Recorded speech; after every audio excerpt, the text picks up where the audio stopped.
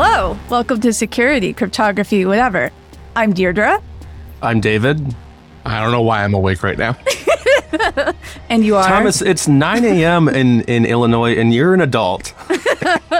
I've built a whole life. I've constructed a whole life around not having to be up right now. That's my adulthood. This is by design. I'm excited to be up for this. This is the only reason I would get up for this is this conversation.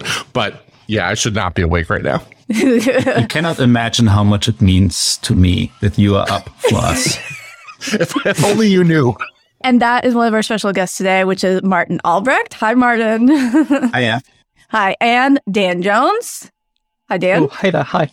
Hi. So we've invited our illustrious guests today from video calling in from across the pond to talk about their new paper analyzing the Matrix group end-to-end messaging protocol that has been implemented in several clients, especially the Element client. And they found some issues in this kind of, let's generously say they started with good bones.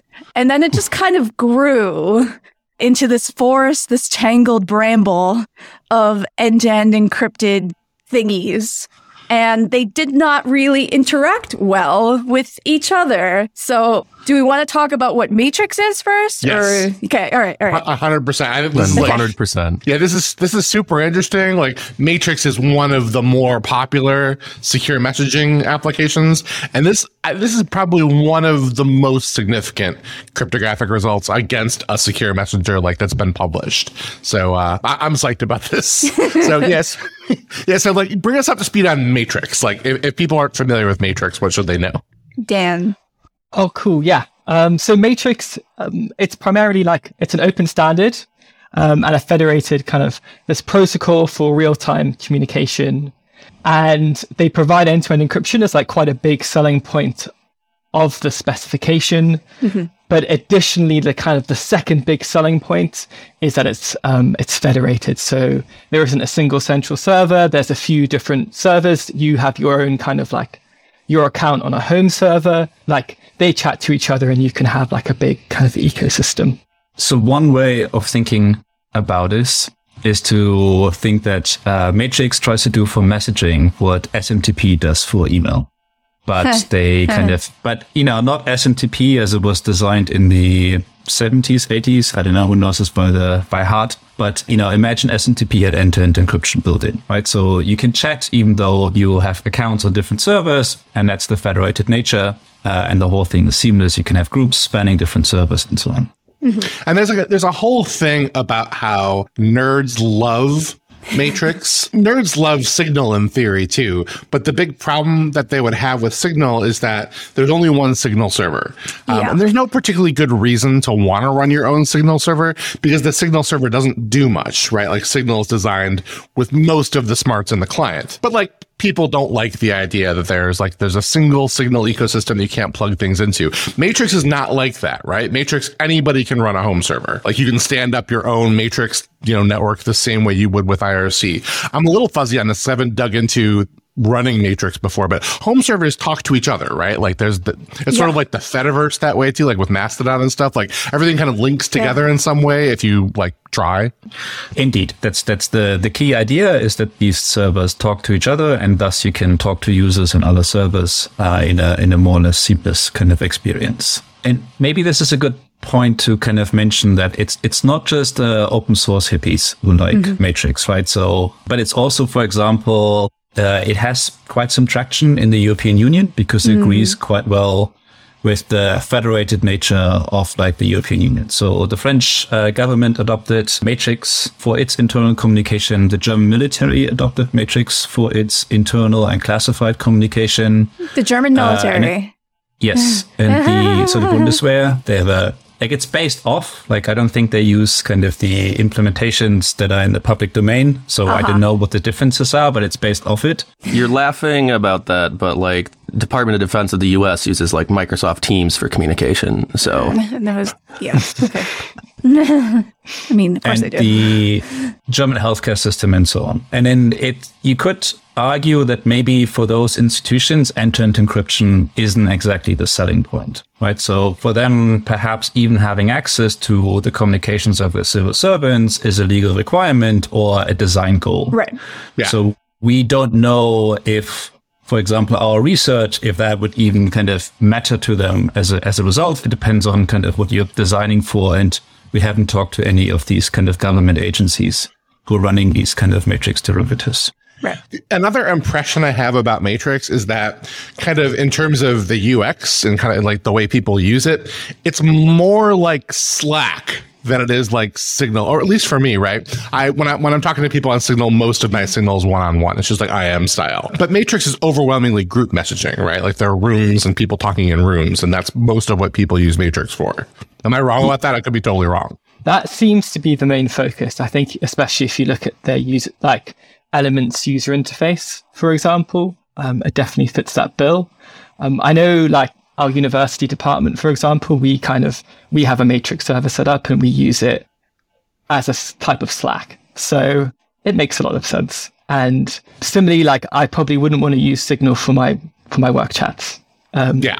I quite like the idea of having something that feels a bit more like Slack. And then you mentioned Element. Yes, I did. Maybe I should introduce Element. It's kind of the flagship client, I think is how it's described for Matrix, because Matrix is this like open standard. There are loads of clients that kind of implement it in different languages, depending on what's like excites you, in the month. And Element is like the biggest one, and it seems to be kind of associated the most with the Matrix Foundation, I would say. So we could kind of like, we could go into the weeds on how Matrix is designed and the Ulm protocol and all that stuff. But before we do, and we inevitably will, but before we do that, we could probably motivate this a little bit by kind of giving people a high level view of what you guys found. Like what were you able to do with Matrix, bearing in mind the setting here, right? Like this is end-to-end encrypted messaging. So the idea here is that the clients don't trust the server. That's the whole point of end-to-end encrypted messaging. If you have to trust the server, you might as well use Slack. When you talk to Slack, you're TLS to the Slack server. You're encrypted on the wire. The only thing you don't trust in Slack is the server, right? So my impression is the only thing you do trust in Slack is the server. In Yes. Slack. Yeah. Okay. So do I have to trust a Matrix server? What should you be expecting to trust a Matrix server? So one of the things we found, I guess, in our research is that you do need to trust home servers, or at least you can't completely not trust a home server. And specifically the first two attacks that we talk about in our paper are really about how much do we trust the home server to tell us who to encrypt our messages to? Because whilst it is end-to-end encrypted, the group membership, like the list of people who are in a room, who you're chatting to, is actually controlled by these home servers. So there's a bit of a kind of, to what extent is that end-to-end encrypted? Can you claim that to be end-to-end encrypted? Yeah, because it sounds like you have to trust the server to decide what the ends of your end-to-end encryption are. And that doesn't feel real good, at least compared to what the kind of expectation is when you're using an end-to-end encrypted service, like for a Signal or for a pairwise Signal or WhatsApp or whatever. It's like, I chose who these messages are going to. But if the server can just kind of be like, oopsie daisy, we added another device, or oopsie daisy, we added another person to your group, and they are going to see your end-to-end encrypted messages because we changed who the ends are. That feels bad. Yeah, and so the initial response by the designers was like, so, and they're correct in the statement, is that you get a notification in the Element client that a new device was added or a new user was added. So they're essentially outsourcing the problem of verifying group membership lists to the users. And then if you're talking about large groups, then this becomes kind of increasingly, of course, more difficult. And also you need to then know what actually the actions are that you need to take in such an event. Yeah. We looked for a little bit. I don't think that the Matrix standard as it stands requires that this notification is displayed, but the Element client does. So there might also be a little bit of a mismatch, but they consider this acceptable because of this notification. But it should be mentioned that throughout, they always said, we will fix this regardless. So they kind of, after we disclosed to them, they shared with us their timeline. It's not fixed yet. It's a bigger change because they need to change the protocol. But they always said like, okay, fair enough, we're going to change it. And they also kind of announced a few days after kind of the public disclosure, based on the public reaction, that they should prioritize fixing that. So it seems kind of in the near future, I don't have the timeline in front of me right now, they're going to fix that in the sense of like because there's already notions of admins and so on. So like, so authenticating such group membership requests is not something that is kind of completely outside of kind of like the spec. They just kind of need to implement the appropriate authentication and cryptography. So this is the first of 6 attacks in this paper, 5 of which are exploitable, right? And this is the one with the 2 variants, one about the user lists and one about the devices. And the fun thing about this particular set of attacks is that we can just dive into it because you don't need to know much about how Matrix works under the hood to understand this problem. And as I understand it, and you can shoot me down, is essentially it's a group secure messaging system. So group membership in a system like this is like key distribution. It's basically the same concept. And the problem, as I understand it, is that the server just controls group membership. Like there's nothing more to it than that, right? It's like the server can just tell all the members of a Matrix room, this person is in your room now. And when that happens, I'm a little fuzzy here because this sounds crazy to me, but when that happens, the membership list of your room ticks up, like there's a new member, and you might get a pop-up or something like that that says there's a new member, but probably not. And everything else just keeps running. Like everyone syncs up with that new member. They all distribute like their sessions, the keys get distributed. And the only thing that happens to account for the fact that the new member was added was that like you got told that there was a new member in the group. But messages were still going back and forth, right? They don't stop and wait for people to click, okay, this member is okay, right? Like conceivably a member could like dip in and out real quick. You can imagine ways to kind of, refine that attack to make it even less noticeable that someone, you could add a member with like a similar username to somebody else or something like that, right? Like, is that really all there is to it? Like, is it, I guess I'm stuck on this a little bit because in the remediation section of this attack in the paper, there was a bit there about how the Matrix team or the Element team has like decided to accept the risk on this. And I don't understand how you accept the risk on this. The challenge here is that, indeed, what we have is just, it's insecure by design. And then that's the question with all of this work is like, do you only consider valid attacks that the designers consider valid? Or do you think like, I have my own definition of what I consider a valid attack, and where do you get that definition from? And indeed, initially they said like, we think it's sufficient to alert the users to this. And so that's what we then reported. But I think going forward, kind of, this is going to change and they're going to fix this. So I think they accepted the argument that this is not a sufficient control. And there are some more there are a few layers to this outside of just kind of being alerted to new users. And that's this, they do have this out of band verification system, and that will cause different levels of alerts to be shown depending on the trustworthiness of the user that's been added. So say the home server makes up a completely new user and then adds it, you're going to get alerted quite a bit harder than if the home server takes someone you've already done out of band verification with and trust and adds them to a room they shouldn't be in. That's going to look a lot more legitimate, and it's going to have far fewer warnings than if they just create a whole new user out of nowhere. So there are a few layers to this. And that's part of the reason why their initial response was kind of, these layers give enough. But they're like layers of notifications to a human that you hope that they've noticed, which is not my favorite way of ensuring my end-to-end encrypted client is secure, is relying on a human to notice things.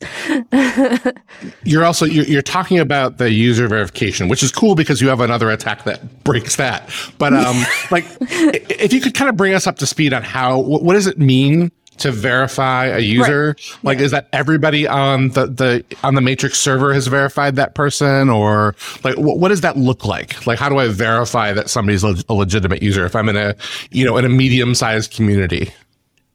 Yes, that's a really good point, because in a small community or like in a small group chat, effectively what you're doing is you need a process between you and that person one-to-one, and you verify each other's identities going through this kind of little dance. But as the size of the community grows, that's like less and less practical. And you're less and less likely to be doing out-of-band verification with all the members in a 1,000-person chat. Of course, like the flip side of that is it's a bit murkier as to like your level of expectation of confidentiality of that chat. If you've got 10,000 people in it, maybe like you're not going to do out-of-band verification with all 10,000 people, and you kind of aren't going to have the same expectations for privacy as if you had 5 people. But yes, you need to run this between each pair of people. So the out-of-band verification is like if people remember on WhatsApp or Signal, like there's a QR code or a number, and like you and your party in some other channel that's not a Signal chat or a WhatsApp chat or whatever, compare either your QR code or your number. And if they look correct or they, match in a way that the app decides, you're able to say this person has been verified out-of-band. It's like literally a human ticking a box, or the app doing a QR code scan to be like, yes, this looks correct. I'm going to tick this box that this person has been done out-of-band. But Signal's my primary driver. I use WhatsApp for the extended family. I am on so many chats all over the place. I don't remember the last time that I did an out-of-band key check with a new person that I was chatting to. Like, I don't remember. And I am like a highly motivated, knowledgeable user. So these things, like, they fall down all the time. There's one Signal user who will only talk to me if we've done out-of-band verification, and the end result of that is we just never talk anymore. And so, like, what this kind of falls back to in practice a lot of the time is trust on first use. It's like a tofu thing of an ID key or a device key from another user, which is just sort of like shrug. As long as it doesn't change, or if it changes, like I sort of grok it and ack it, I trust it. In practice, in a lot of these end-to-end encrypted protocols. Okay, so we talked about like users, and now there's multiple devices in these group chats, not just users. So people. The attack we were talking about, so you have a paper called, Practically Exploitable Cryptographic Vulnerabilities in Matrix. The home server controlling the device list is vulnerability A.1. The vulnerabilities go to F.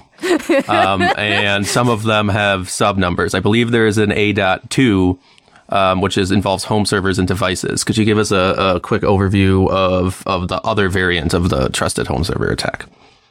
It's essentially, at the high level, it's the same attack, but instead of saying, here's a new user and all the devices are added to this room, you're saying this user now has a new device. And so every chat in Matrix is a group chat because, you might have multiple devices. And so just adding this device. And then the home server can also play games along the lines of like, for the person for whom a new device was added, they don't see this new device being added, but the other parties kind of in the room kind of see this kind of device being added. Of course, this device will show up as unverified unless kind of additional steps are taken, additional attacks are possible. So like the same caveat about like the user could detect this and then take evasive measures or whatever. But the attack is essentially the same. It's like you're adding, for an existing user in the chat, you're adding a new device. Can a user detect that the home server is telling other people on that Matrix server that you have an extra device? Because it can just not tell you about the device, right? I think for your own list, I don't think you can notice that. The other users in the room can see that a new device was added for you, and they could monitor that and so on, right? And then pretending we live in the world where all the other devices kind of like, everything is verified, then there will be an additional device that hasn't been verified. At this point, I kind of want to point out that, or I want to just note for everybody else that nobody on this recording here is in any way affiliated with Signal, but Signal is going to be a reference point for a lot of what we talk about. So what I love about this variant of the attack is that I guess the reason that they have this problem is one thing that users of secure messaging systems really want is the ability to chat with the same identity on a bunch of different devices. They want to talk to people on their computers and then get up and walk to the car and keep talking as they're walking to the car on their phone and just have that work seamlessly.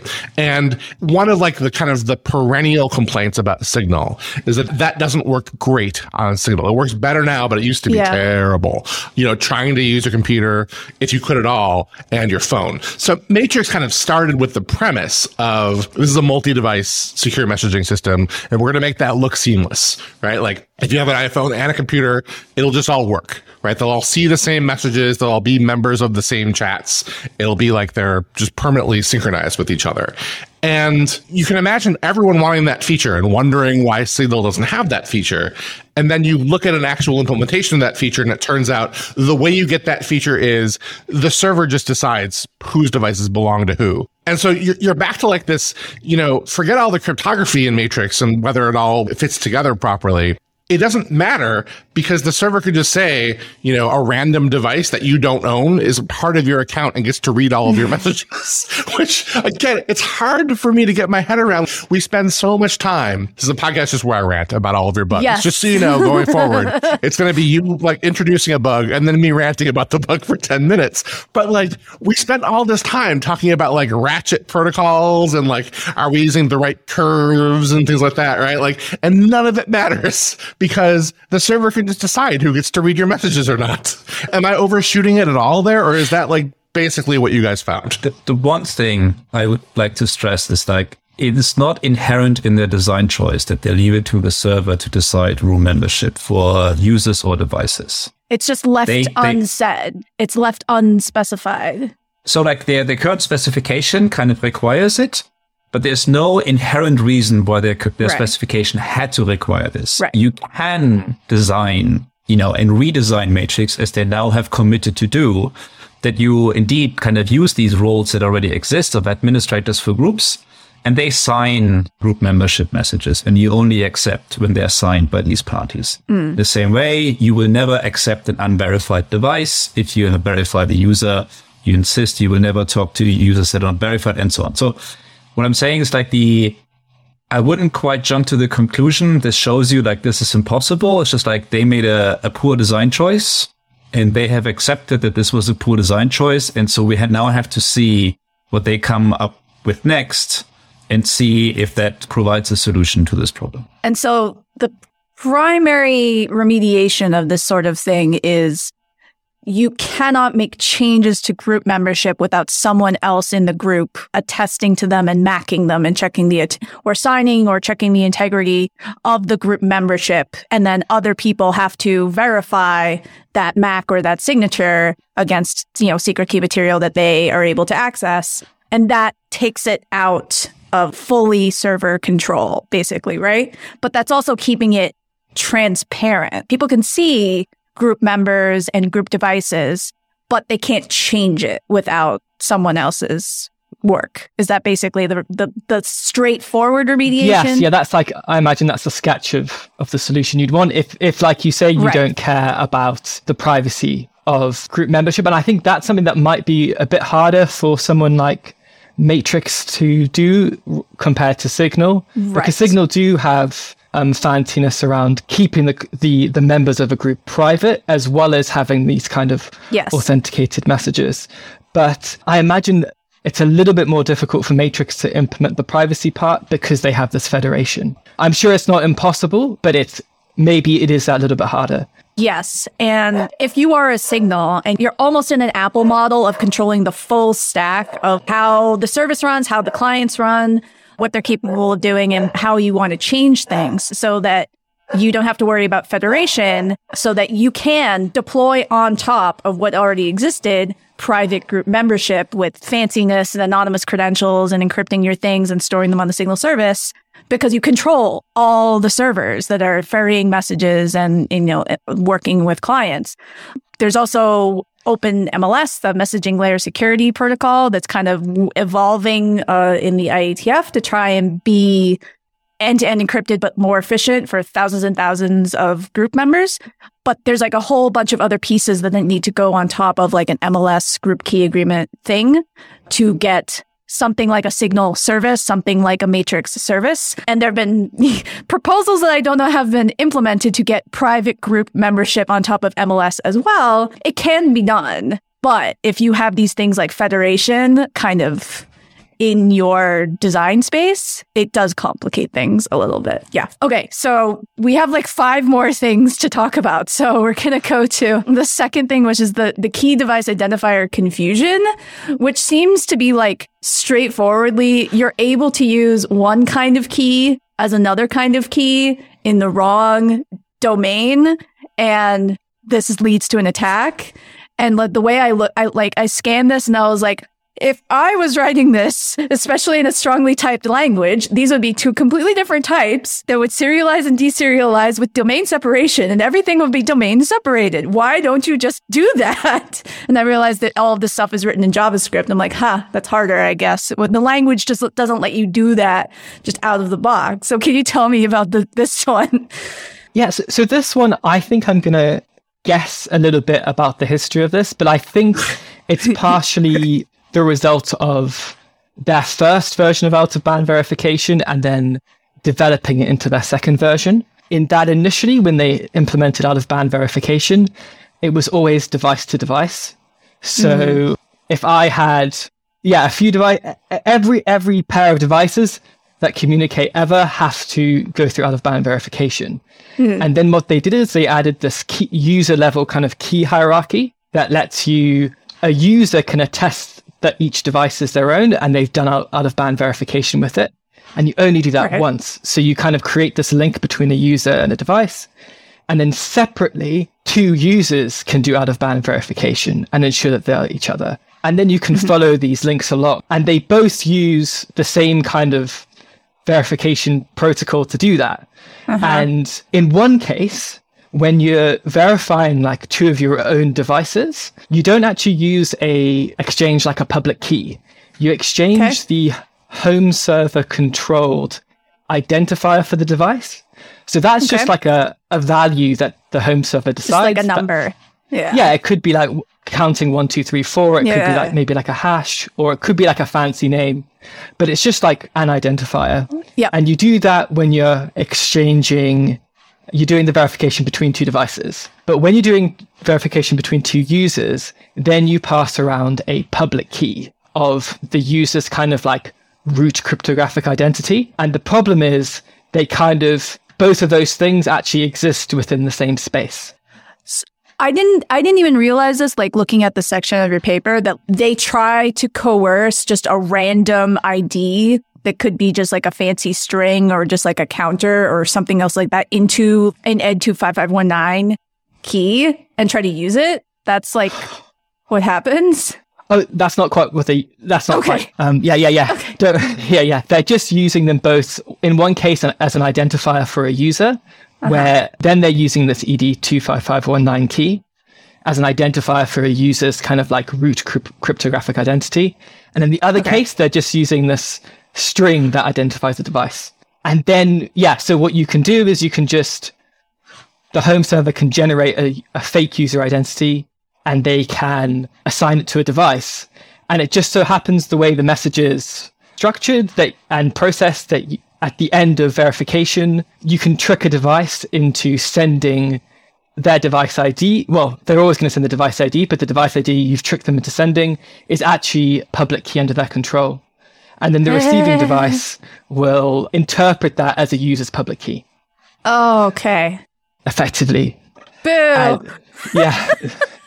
The attack's quite fun in that, I don't know if we make this super clear in the paper, but what it means you can actually do is you can do this at the start, the first time 2 users ever communicate with one another, and then actively man in the middle of their connections forever.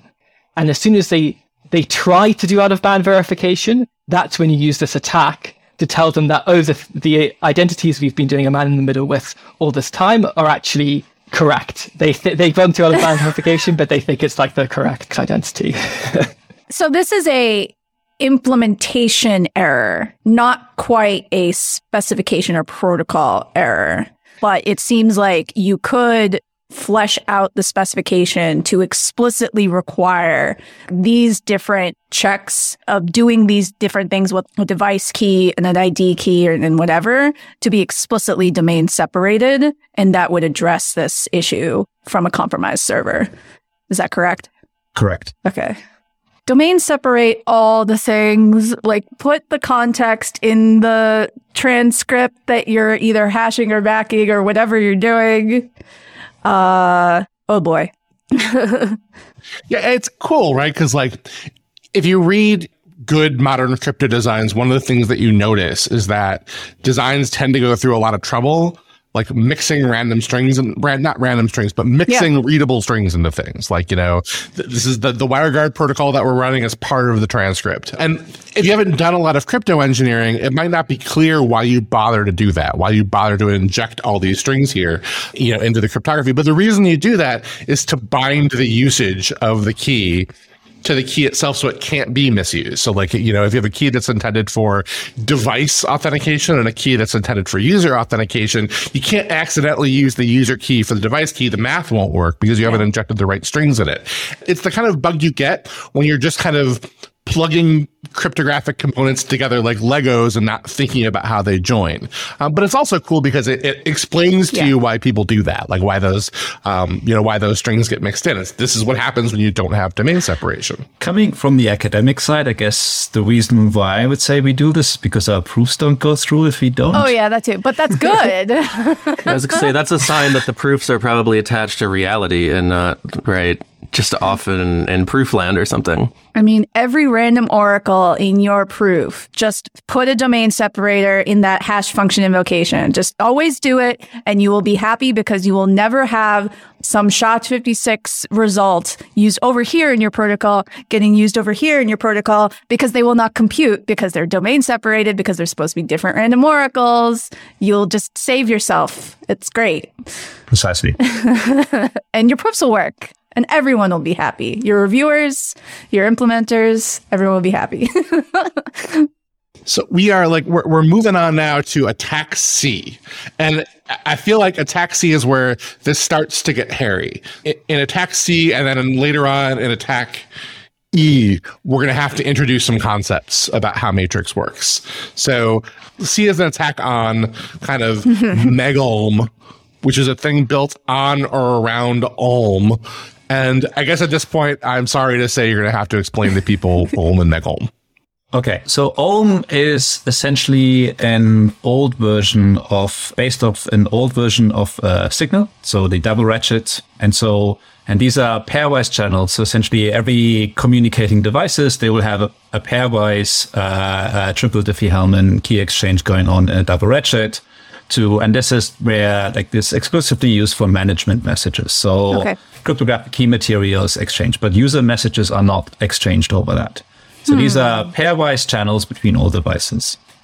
And then on top of that sits MegOlm. And MegOlm is essentially similar to the sender's key architecture. So you have some ratchet that you move forward for the sender, and all receivers have a copy of this ratchet and ratchet this forward as well. And that's where messages are actually sent. And this key material, this ratchet, the keys that you need in order to attest to send this message are exchanged over these pairwise Olm channels. Mm-hmm. So think of this as pairwise signal, channels between any two devices. And then on top of that sits kind of some group messaging, some unidirectional group messaging called MegOlm. And those together, a bunch of those together are a room in Matrix. So a room in Matrix is a set of MegOlm channels, theoretically one for each sender. Correct. And then maybe, Dan, you want to do attack C?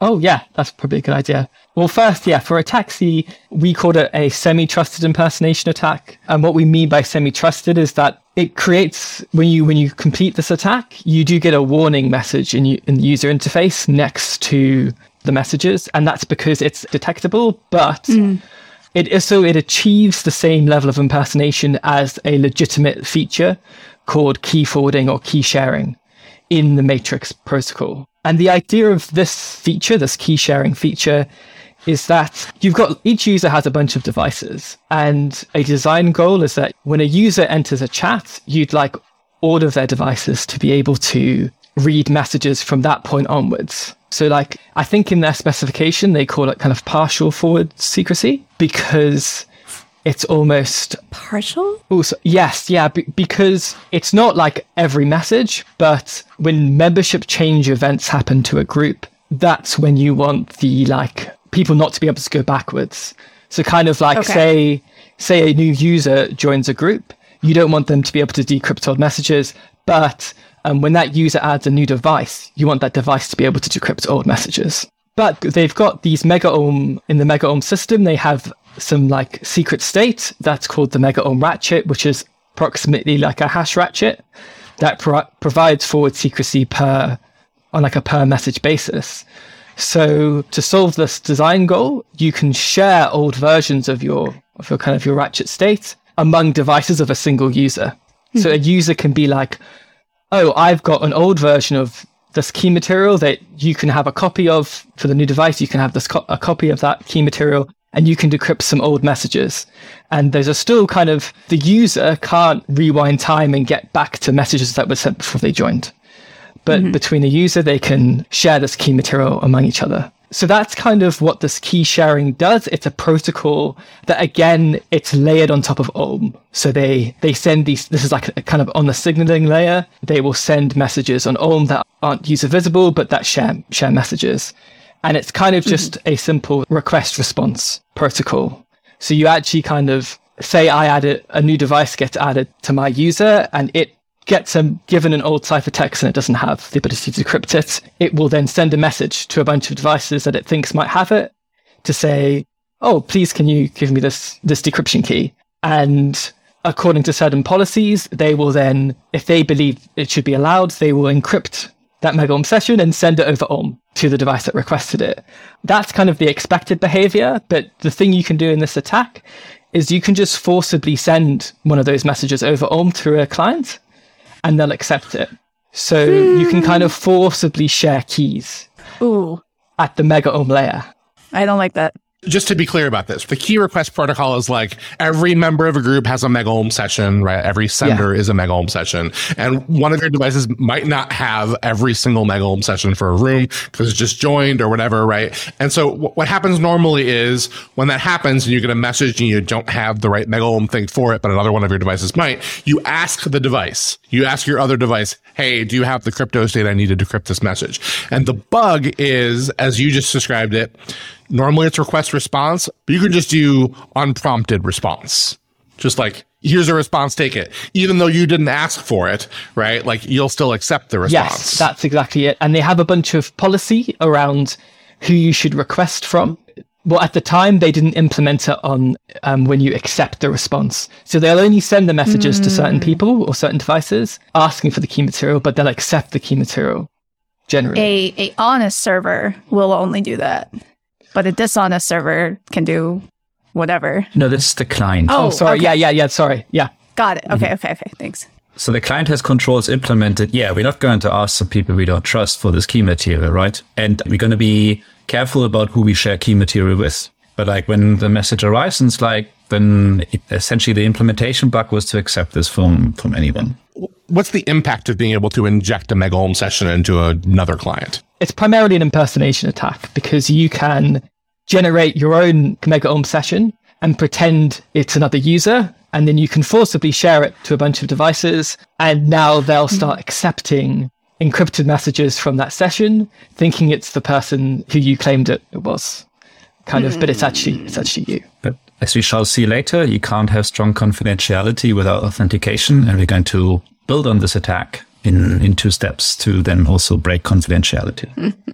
So why don't we do that? So both attacks D and E, I believe, build on top of attack C, which is the semi-trusted impersonation you just described. So why don't we quickly run through, what D is? Oh, cool. Great. Yeah. So the trusted impersonation attack is kind of just like a little upgrade over the semi-trusted one. And the core implementation problem was that you could there are certain, the key sharing messages and that are used to distribute MegaOhm sessions, either initially or through this key sharing protocol, are expected to be sent over the Ohm protocol, not over mega ohm. But that wasn't quite implemented right in Elements, like kind of the flagship clients. And instead, they would accept those messages, so a particular kind of message type, over mega ohm sessions. So you could kind of chain these attacks a little bit, where you could first do the attack we just described, where you forcibly share a mega ohm session using the key sharing protocol. Now you're now impersonating someone. You can now generate a new mega ohm session, but send it as if you've just created a new mega ohm session via the normal mega ohm protocol, not via the key sharing protocol. And clients would accept that, thinking it came over ohm. So that's kind of maybe a bit confusing in hindsight. You establish a semi-trusted channel. Yeah. And then you can now start negotiating more key material over the semi-trusted channel. Oh no. But there was a bug that forgot that this was derived from a semi-trusted channel, because there's a protocol confusion. It was not supposed to arrive via MAC-OHM, but only via ohm. But you send it over ohm and they accept this and say like, now I'm upgrading kind of like how much I trust the session from like, ooh, maybe it's not them because that was sent by a key share to that is definitely them. So this attack achieves a higher level of confidence on the receiving side that the key material is genuine than the genuine key sharing feature. Right, so like the attacker can outperform a genuine client in convincing another party that this key material is definitely genuine. You were kind of previously sending messages, and those messages were flagged as, oh, they were sent via this key sharing protocol. You should trust them a bit less. But then you send signaling messages over that protocol, and you can then upgrade it to a version that doesn't. That's kind of... Because there's no mechanism in the client to remember, like it shouldn't have been accepting these messages over mega ohm in the first place, right? The signaling channel for Matrix is supposed to be this ohm protocol, which is individual point-to-point signal style ratchets, right? Mega ohm is this thing they built on top of it to do scalable group messaging. And they're not supposed to do signaling over mega ohm. They're just supposed to do messaging over mega ohm. So you can use that C attack You can use that C attack to inject a mega ohm session to like pretend that you're a member of a group and send messages as that user. But then in addition to that, they're accepting signaling messages over the group messaging channel, which is only supposed to be for like content, right? But they'll take signaling messages over that as well, because there's a bug in the client where it doesn't notice that it's taking these signaling messages. Now, when you send a signaling message, when you inject that signaling message that first time with that C attack, there's an alert, right? There's something that pops up. It's a common alert. It doesn't freak people out because it's also what happens when you add new devices or whatever. But there's a thing that pops up that says this key request protocol just ran. But the second attack, the thing that builds on it, the tracking this is the D attack, right? Like in this D attack, the second thing where they're taking these signaling messages over mega ohm instead of ohm, over the group thing instead of the signaling thing, that's just a straight up bug, right? They shouldn't have been doing that to begin with. So there's no mechanism anywhere to track the fact that they're taking signaling messages over mega ohm. They just forget. They just pretend that it came over the more secure signaling channel. And so you could do arbitrary things with that, right? And there's no notices because the client just didn't expect that to happen at all. Do I have that pretty much right? Yeah. And indeed, as far as we know, like this bug was only present in their flagship client Element. So designers kind of then checked their ecosystem and other clients. And then as far as we know, they haven't found this bug elsewhere. But the attack C, they found variants of that in 3 other clients. So that seems to be a bit the semi-trusted, kind of seems to be a bit more widespread. It's not quite the same, but like details maybe are not so important here. But it seems that this upgrade that we've just described is something that was kind of only in their flagship client. And the impact of this and the impact of D is it's similar to the impact of C. It's impersonation, but now it's like seamless impersonation. Now it's like there's no notice. There's no way you could defend yourself against it. If you have this bug, people can just spoof other users. Yes, exactly. Now there's E, which is like the nightmare version of the D attack. Yes, and maybe we can kind of keep E very brief, because the idea is so now I can impersonate arbitrary people to high confidence. And so in particular, when somebody asks, I would like to have a backup of my key material, right? So like a way of kind of making it easier to kind of like have access to this key material, they're encrypted backups. I would like to have like, what's the key I should use to back up all my key material? And then I can impersonate whoever I want and say like, now here it is, here's your key. Like I'm your other device and here's your key that you should use. And then like, thank you very much. I'm now going to encrypt all my secrets kind of with this key that you've just given me, and I'll upload to the home server, where, of course, if that key is under the control of the home server has no full access to all messages. Me so sad, because the whole point of end-to-end encrypted backups is to be able to recover and to be able to have multiple devices and all this sort of stuff. If like you only have one phone and it falls in the ocean, like you would like to be able to get all those baby photos that you shared over Matrix or whatever back from the securely end-to-end encrypted cloud, right? And so the fact that like these vulnerabilities just kind of chain together to be like, no, whoopsie, like some random can just like leverage these signaling channels to get access to your full end-to-end encrypted backup makes me like, I understand why people might be skeptical of an end-to-end encrypted backup, because if this is sort of what can happen, it makes you just sort of be like, well, but like, it sucks. It sucks. So this is mostly a bug, right? So it's a bug in the client, but this bug is somewhat encouraged by, there's a design choice in Element at least, so this checking on like how much should we trust this is something that happens at display time, not at decryption time. So there's cryptographic processing that is spread across the libraries and different sub-libraries. But if you send signaling messages over this channel, then they're never displayed. So this kind of verification then cannot be triggered because it's only triggered at display time. You know, if you want to have takeaway lessons, this thing of like, why do we like small auditable cryptographic cores and nothing else touches the cryptography is one of the reasons, right? That you cannot have this sort of confusion of, yes, it's fine when we display, but then you make the assumption that every message to be harmful needs to be displayed. This is, in this case, not true. The paper is great. And there's more interesting stuff that you found that if the research had been less profitable, if you had not found 5 really bad exploitable attacks, I can imagine on a consulting engagement, I would have flagged some of the other things that you have documented in this paper as vulnerabilities as well. There's a 6th vulnerability, which is really simple, right? It's just like they're using CTR in some place. They're not including the nonce in their Mac. It's like the straight textbook definition of chosen ciphertext attacks out of like modern cryptography. Yeah, but also you can't exploit it, so I don't care about it, right? So, but don't do that. Just don't do that, even if you can't exploit it. You never know. It's bad. It's bad news bears. Also, just don't use CTR. Yeah, that too. So like, the paper is great, but like my experience of reading the paper was before I even got to the vulnerabilities, I'm just reading all of this mechanism that they have, all this stuff that they've built. And this e-attack that we're talking about, this is like, you know, being able to inject the backup key into a client and have them encrypt to a key that you control, right? This involves the SSSS protocol that runs on top of Matrix, which is like this secure backup protocol, which there's another crypto bug that you found in the backup protocol, like some key confusion thing. I forget what it is, but it's not exploitable, so we don't care. But just to start with, Signal doesn't have message backup, right? This just doesn't exist in Signal. Not that I'm aware of. There's a new WhatsApp end-to-end encrypted backup thingy, but it looks nothing like this sort of deal. It's like I feel like there's like an academic cryptography thing where it's like, okay, you start out with like this list of things you're trying to accomplish. And one of the things you're trying to accomplish is, okay, we're doing a secure messaging system where there's backup, right? And so you're looking at it like, here's how you would design a system. As an academic cryptography researcher, you're like, well, if you're going to design a secure messenger with encrypted backup, then you should at the very least have small auditable cryptography core functionality where you can like, you know, prove it and all that stuff. But I'm like a step higher and like, why do you have this feature? Like, is it actually necessary to build these things into Matrix? I get how it makes the protocol a little bit more usable, but it also collapsed in practice, right? Like Element is the flagship client for Matrix, right? And Element has a vulnerability where there's backup and attackers can control the backup and read everybody's messages.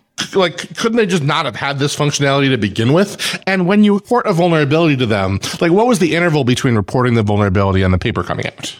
Okay, let me respond to the first question, because that is a pet peeve of mine. So I think I want to go in a way one level higher. What I think we shouldn't do is what we're currently doing, is that a bunch of technologists kind of discuss of what is a feature that you should and shouldn't have. I think there's a problem here of that we need to also understand of like what is actually needed, right? For the different users that we care about to protect and who are dependent on these systems, and do our designs actually live up to their security needs? And I think that's a task for good old social science. That's not a task for us to solve. It's for us then to kind of address this or say, actually, the risks are too high. We can't do this, right? But I think the question is like, is message backup a thing that you need? I think that, that's a question that is not for us to discuss. We can discuss these are the risks. And then, how badly people need this. I think I'm not really qualified to say. And it's similar to, we talked a little bit about forward secrecy, and we haven't mentioned post-compromise security, but that usually doesn't follow far behind. We love designing for these, but then also some research we have done kind of suggests like the design goals that we have there, they don't actually serve users in high-risk environments who care deeply about forward secrecy and post-compromise security, except not our definitions, but they have other ideas about those. And so I think like there's a question of like, what is actually kind of the correct design goal for a messaging system, not just in its cryptographic core, which is something that we can handle, but also in terms of like, what do we need to live up to? What are the expectations against us when we build them? I think this also kind of goes into Matrix, the protocol, and Ohm and Mega Ohm and the SSSS backup thingy. All these things seem to have kind of grown organically and tied together, but without very clear or formal definitions of the guarantees that these cryptographic protocols were supposed to be giving. So when you add Ohm and Mega Ohm, and when you add this backup thing, and you add these different keys, they started interacting in ways that were unclear and unspecified. And then whoopsie daisy, like all your secure encrypted backups are revealed to an adversary who controls a server or whatever. Doing engineering of any kind is hard. Trying to do software of any kind of level of security is hard. Trying to formalize these security notions as you go, as opposed to, is not easy, let alone for full-time security people who like do this as their job. I don't want to go back in time and like tell the Matrix people like you should have had like a formal model of every single security property or, integrity, confidentiality, or group membership, or indistinguishability, or all this sort of stuff of everything you do before you even write a line of software. But it seems like a little bit of that would have helped to mitigate sort of these weird interactions as this sort of all this stuff started growing on top of each other without checking how they affected each other in terms of security. I agree. And I guess we can at the very least tell anyone who's going to try that like, yes, indeed, you should have formal models and you should have proofs. And so there's this, one of the reactions to kind of the kind of attacks that we presented and also to previous work where we kind of like broken some cryptographic protocols is then to say like, well, crypto is hard and don't roll your own crypto. But in a way, the thing is like, we need some people to roll their own crypto because that's how we have crypto. Someone needs to roll it. But we have developed techniques. We have developed formalisms. We have developed methods for making sure it doesn't have to be hard. It's not a dark art kind of that only kind of a select few can master. But it's, it's a science and you can learn it. So, but you need to then indeed employ a cryptographer in kind of like formally modeling your protocol. And whenever you make changes, then, they need to look over this and say like, yes, my proof still goes through. So like that is how you do this. And then true, engineering is still hard and it will remain hard. And, any science is hard, but then at least you have some confidence in what you're doing. You might still then kind of on this basis say like, the attack surface is too large and I'm not going to have an encrypted backup, right? That's then the problem of a different hard science, social science, right? But then just use the techniques that we have, the methods that we have to establish what we need. We can leave it to the PMs to figure out if encrypted backups are required user journey or not for your chat app. Wait, you're a PM. Well, yeah. David is saying leave this. Yeah, it's to my me. decision is what I'm saying. We'll all blame David. So would you even call your paper a formal analysis? That sounded mean, but like it's not. I wouldn't in terms of what I usually think of formal analysis as like we've done a bunch of stuff with like Tamarin or symbolic proofs or computational proofs. And here's the model. Yours has more of the sense of like, I looked at the spec and I tried a formal analysis and instead all I got was a bunch of bugs. Would you say that's accurate? And if so, I guess what was your process for doing this? Like, were you trying a formal analysis? Yeah, that's pretty accurate. Our initial plan was to do a formal, like a pen and paper proof type thing. Right. But kind of during the process, turning it into pen and paper, turning it into like some pseudocode and those kinds of things, turning that spec into it. There weren't necessarily like issues with the spec directly a lot of the time. I guess you can tell based on what we've discussed so far, but sometimes they were just converting the spec into pseudocode required a bit of deep diving into an implementation or just checking something and not assuming that from the spec, maybe you can assume the sensible way to do it is this. Well, if we're going to do a proof on it, we should probably double check they're doing the sensible way. Kind of just a few things like that as we were kind of converting it into the pseudocode. And it was during this process that we kind of did little deep dives into implementation parts and found some bits we were like, ooh, maybe we should double check if they do this right. And even though it might not have, even though it might not have been directly related to the formal analysis, it was kind of like led there by it. And we kind of found those attacks through it. But we're still working on formal analysis and like kind of a follow-up on that. In like a symbolic model, or just like you're trying to formalize any of these properties and at all? And like, is that all of Ohm, Mega Ohm, and the secure backup, or are you keeping it constrained for now? Because there's just a lot of stuff in this matrix pile of stuff.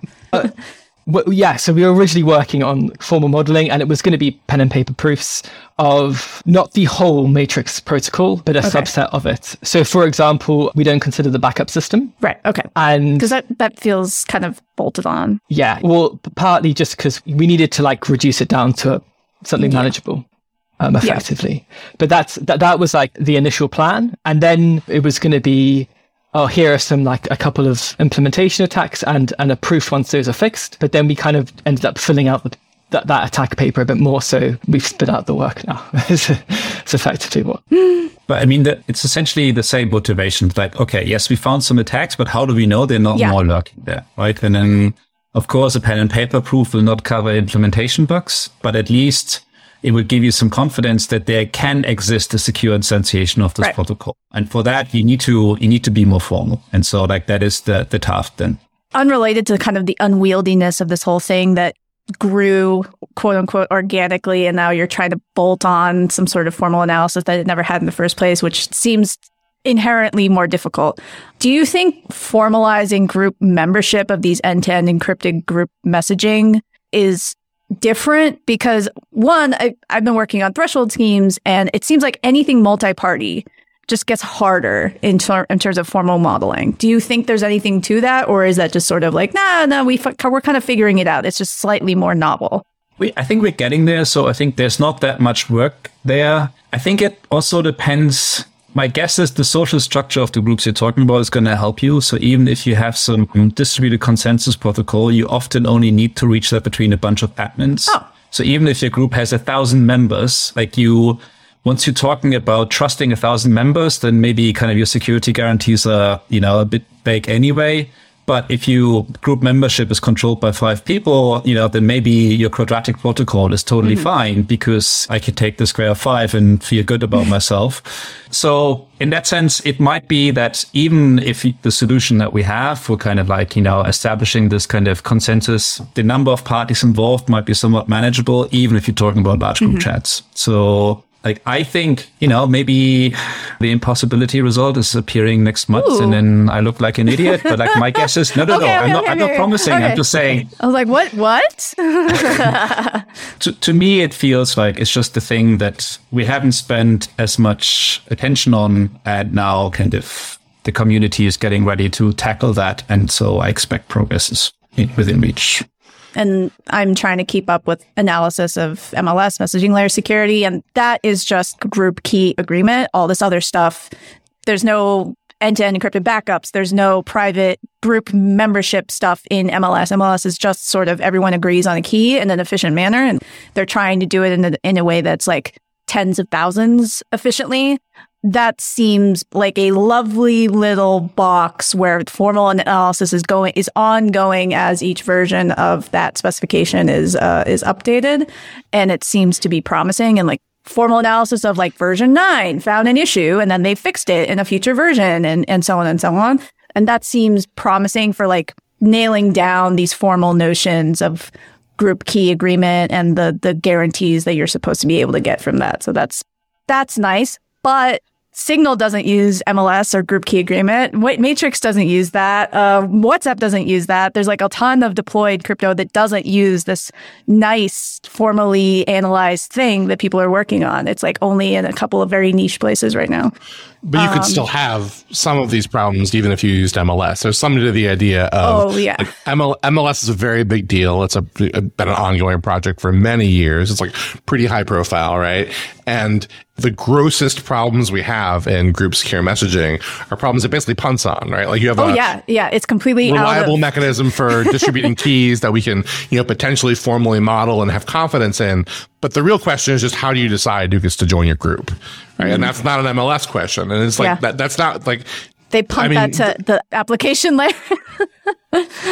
Which I understand. You want to keep your little box cleanly delineated, and they've picked their box, and that's great. That it solves a very specific problem. But the other problems about deploying a service that an app that someone can just install on their device and just use has a bunch of other stuff to it that you have to solve well, or else you end up with Matrix. There is work ongoing in the academic community of saying like we need to reason about group membership and authentication that. So like I think we are not there yet, but like work is ongoing to kind of like allow us to kind of like not say like and somehow magically the application kind of takes care of that, but to kind of like have more solid foundation for that. It's frustrating, right? Because there's a sense in which you can, like, in a very technical way, say that the protocol is doing what it's supposed to do when you have these problems, like, you have insecure group membership, right? It's like, well, like the key distribution system and like the encryption of messages, that works fine, right? There's nothing wrong with that, right? Like, and there's a message that comes up when somebody joins the group, right? But it's like the security of the system depends on that decision about who gets in the group or not, that being done properly. So it's weird. It fuzzes up the whole, like, what our security definitions are, and the fact that there aren't clear security definitions about group membership makes it a lot harder even to talk about what it means to have a secure group, a secure group messaging system, which is tough because systems are moving towards like, away from point to point secure messaging and more towards like literally all messaging is group membership, even if it's just a group of two people. So like it always matters what group membership is now for all of secure messaging. Especially because you usually have more than one device and now you're a group of three, even though it's two humans, it's 2 devices per human or one, so on. Going back to what we were talking about earlier is that Matrix seems to be motivated by a desire to be federatable, like email. Do we think all these sort of discussions about secure group membership and like formal models of these things is like just really hard in a federated system? Is there any work on formal analysis of like a federated system? Or servers that talk to each other and share information and what that looks like? Because I don't think I've seen anything in the literature, but it's not my professional wheelhouse about federation principles. I don't think federation is a focus. So there's some work on trying to do it fully distributed. Okay. And that gets really hard because then, especially when you talk about groups, because how do you even establish a shared view of like what the group state is, which is something that currently in the case of Signal, the Signal server does that, right? It orders messages, for example, and you trust it to do that. And so it seems to me, but this is not kind of like off the back of like some deep dive, is like, it's not that different in a federated environment because you still, like, a group is somewhat associated with like a server and the user has an account on a server and the administrators of that group might be on a different server, but you still essentially trust the servers in a similar way as you trust the Signal server of like ordering messages and delivering them. And then you can rely on that to kind of establish some ground truths, and you don't have this kind of spiraling out of control kind of like state separation and so on, right? So, of course, the network can split, but from a security standpoint, the Signal server can also split the network, right? So, like, it's not, when you argue about security, the federated nature doesn't seem to make that much of a difference, at least as far as I can tell. So it's more of like, I live on a server, and then I can go talk to my friend who lives on another server. And then someone figures out how to, like, a group lives on that other server and they're able to like import an identity from another server. And then it still lives on one server or whatever. And everything else is the same.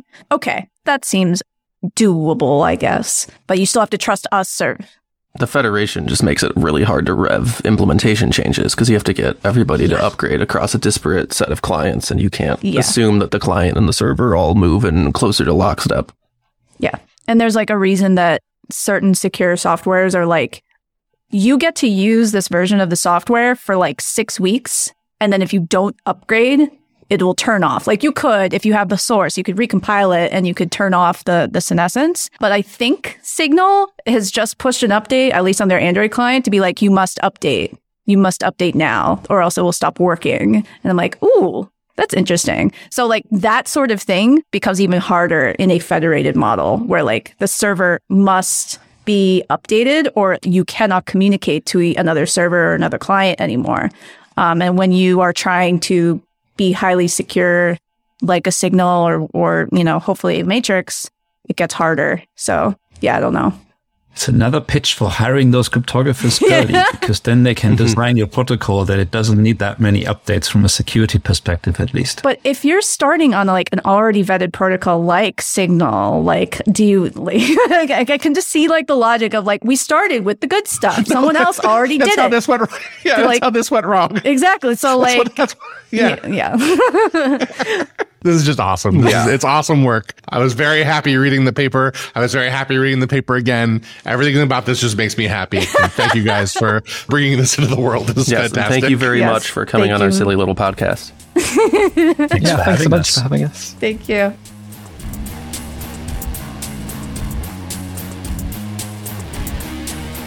Security, Cryptography, Whatever is a side project from Deirdre Connolly, Thomas Potachik, and David Adrian.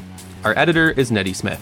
You can find the podcast on Twitter at SCWPod and the hosts on Twitter at Durham Crustulum, at TQBF, and at David C. Adrian. You can buy merchandise at merch.securitycryptographywhatever.com. Thank you for listening.